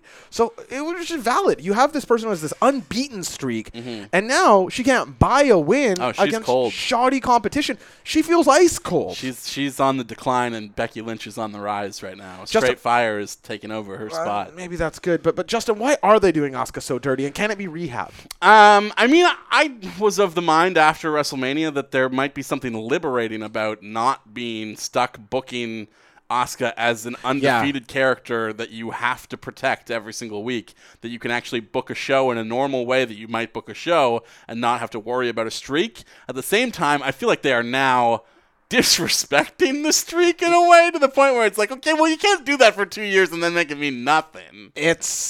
There is a part to that, right? I don't know. But, it's level of competition also. Like, when she had the match against Charlotte, it was great. Of course. And if you're going to lose a great match, then I'm okay with that. If you're going to lose a shitty match like she did against Carmella, then maybe that's not so great. It's almost like the problem is Carmella as champion. But if they were to do, like, a number one contenders match, let's say, where it's Becky versus Asuka. Yeah. That's a match that we haven't seen yet. Yeah, they've tagged together, but they haven't faced each other. That's fun. And if Asuka were to lose that match, then maybe it becomes a losing streak angle, and she's got to do some soul searching. And I could be into that as like a moment of like character exploration from someone whose gimmick has largely just been, I win and nobody can stop me. And no one's ready, even to begin with. So if you give her some top opponents, if she loses against people that can hang, I'm okay with it. It's not the end of the world to book her this way. It's just like, it's more so that we haven't seen firecracker matches from her on the main roster than the fact that she's losing. And that's how she's going to get over. That's how Asuka gets over. Exactly. Those sort of things. And Becky versus Asuka could be great. I think there's every reason to believe it would be amazing. Justin, that does it for our questions this week. Yeah, and is Will coming back in here? Will, what do you Now, I know we said that Will took off earlier. We did. But actually, he's back right now real quick. I love time machines. Yeah, me too. Will, is there anything you'd like to plug while you're here? I like to plug my basketball radio show out in Ottawa, Ontario, Canada. Yeah, that's right. 3 in the Key, talking all things basketball. This is our last show this weekend. We have Milt Palacio, NBA player. Used to play for the Vancouver Grizzlies, Toronto Raptors, Boston Celtics, very cool, Cavaliers, and we interviewed him last year. Now he's replacing me, which is actually, I should talk about that. I don't think I might be on the show anymore, but that's fine. And then we're gonna roll on that. So we got NBA player Milt Palacio this weekend, and that's the last one on air. But you all will be a podcast all summer. Of course, it's got the off season. We got the draft tonight. Ooh. I don't want to timestamp this, but yeah, no. The only thing that's interesting about the draft this year for me is that are you a basketball fan? Everybody's agreed not to spoil it. I know, but it's out now. Aiton's out. He's gonna go to Phoenix. Really? Yeah, it's already. So once one pick is out, exactly. The ball will start rolling. Yeah, I know. Is it possible that we see a big Cass appearance in the draft tonight? I think so. Yeah, I think he is 7 feet tall. You cannot teach that, but you can draft that. That's true, definitely. I would also like to plug Will. You're a fantastic follow on Twitter @Will Macklin Show. Okay, yeah, and also and my advocate, of course, Kyle White. Hey, I just want to say, keep RVD, man. RVD is one of the greatest wrestlers of all time. These guys don't know what they're talking about. And respect. Big Daddy V, best big man of all time. Viscera scared the shit out of me when I was 13. Get on that. The Ministry, baby. That's the best advocate you can have. And of course, check out Detonate Brewery. Yeah. The beer's best great. beer from Summerland going right now. Central Okanagan, only place you can get it. Let's go. COK. Guys, thank you both so much for coming on. Will, I love you. It's so good to see Hey, you man, again, man. you guys are the best. Thanks for having me on. Even the thinking of me was brilliant. You guys are awesome, big, burly, bearded men. It was easily to be intimidated by you guys, but you guys let me into your soul, and it was very fun. Well, we were very happy to have you, and my soul feels more So fulfilled sweaty. than it has in years. The It'd be sweatiest awkward day. if we didn't invite you personally. Why? You'd been on the show before. Yeah, but I feel like if I saw you this week while you were here, which I might not if you didn't do the show, Yeah. but if I did, it would be like when Daniel Bryan saw the Bludgeon Brothers on Yes. SmackDown this week. That's right, yeah, It's the like, same I thing. used to work with I you think guys. I did. I can't wait till he's a new brother. That'll be fun. but I felt like on the last show when we did on Skype, WrestleMania. Yeah, I felt like it didn't get the real me. You know, I felt awkward. Yeah. I was in the party room, but it wasn't really. And It's always hard on... But here in person, so sweaty, so good, so nice. And I think we might do a SummerSlam house party again. And now, since we have the TV, the Skyping in is a little bit more It's natural. easier, So, yeah. And I think on my side it was a little rough too. But I wanted let's do this. Yeah, I think Yeah. that's the invite People right love there. the house party. We're going to make it into a biannual event. Well, I mean- once every 2 years. Hang on, I just want to be clear. I'm straight. Like that's I don't know what you call Oh, me. yeah. Yeah, I'm not. We like doing both. There's three. I guess there's three meanings of biannual. Yeah, Yeah, you forgot. Yeah. I'm There's with you. the once every 2 years, twice a year, and once a year, but you're a little gay sometimes. Yeah. That's called biannual. If you're still listening to this, thank you so much for listening to Top Marks this week. Once again, if you want to throw a couple dollars into the hat, you can head on over to patreon.com/topmarks. And until next week, Justin, what do we want them to know? To stay hot, To stay spicy? to taste great, Because you're Curry Man. what? This goes on for Titus worldwide. hours. It goes on. Yeah, that's the shortest we've ever done that sign off. It's usually we try to keep it to about 20 minutes of different wrestling slogans. You don't know if you smell. Yeah, just keep rolling them in. Austin 316 says I just whipped your ass. Well, thanks, Will. That was absolutely Thank you. lovely. Yeah.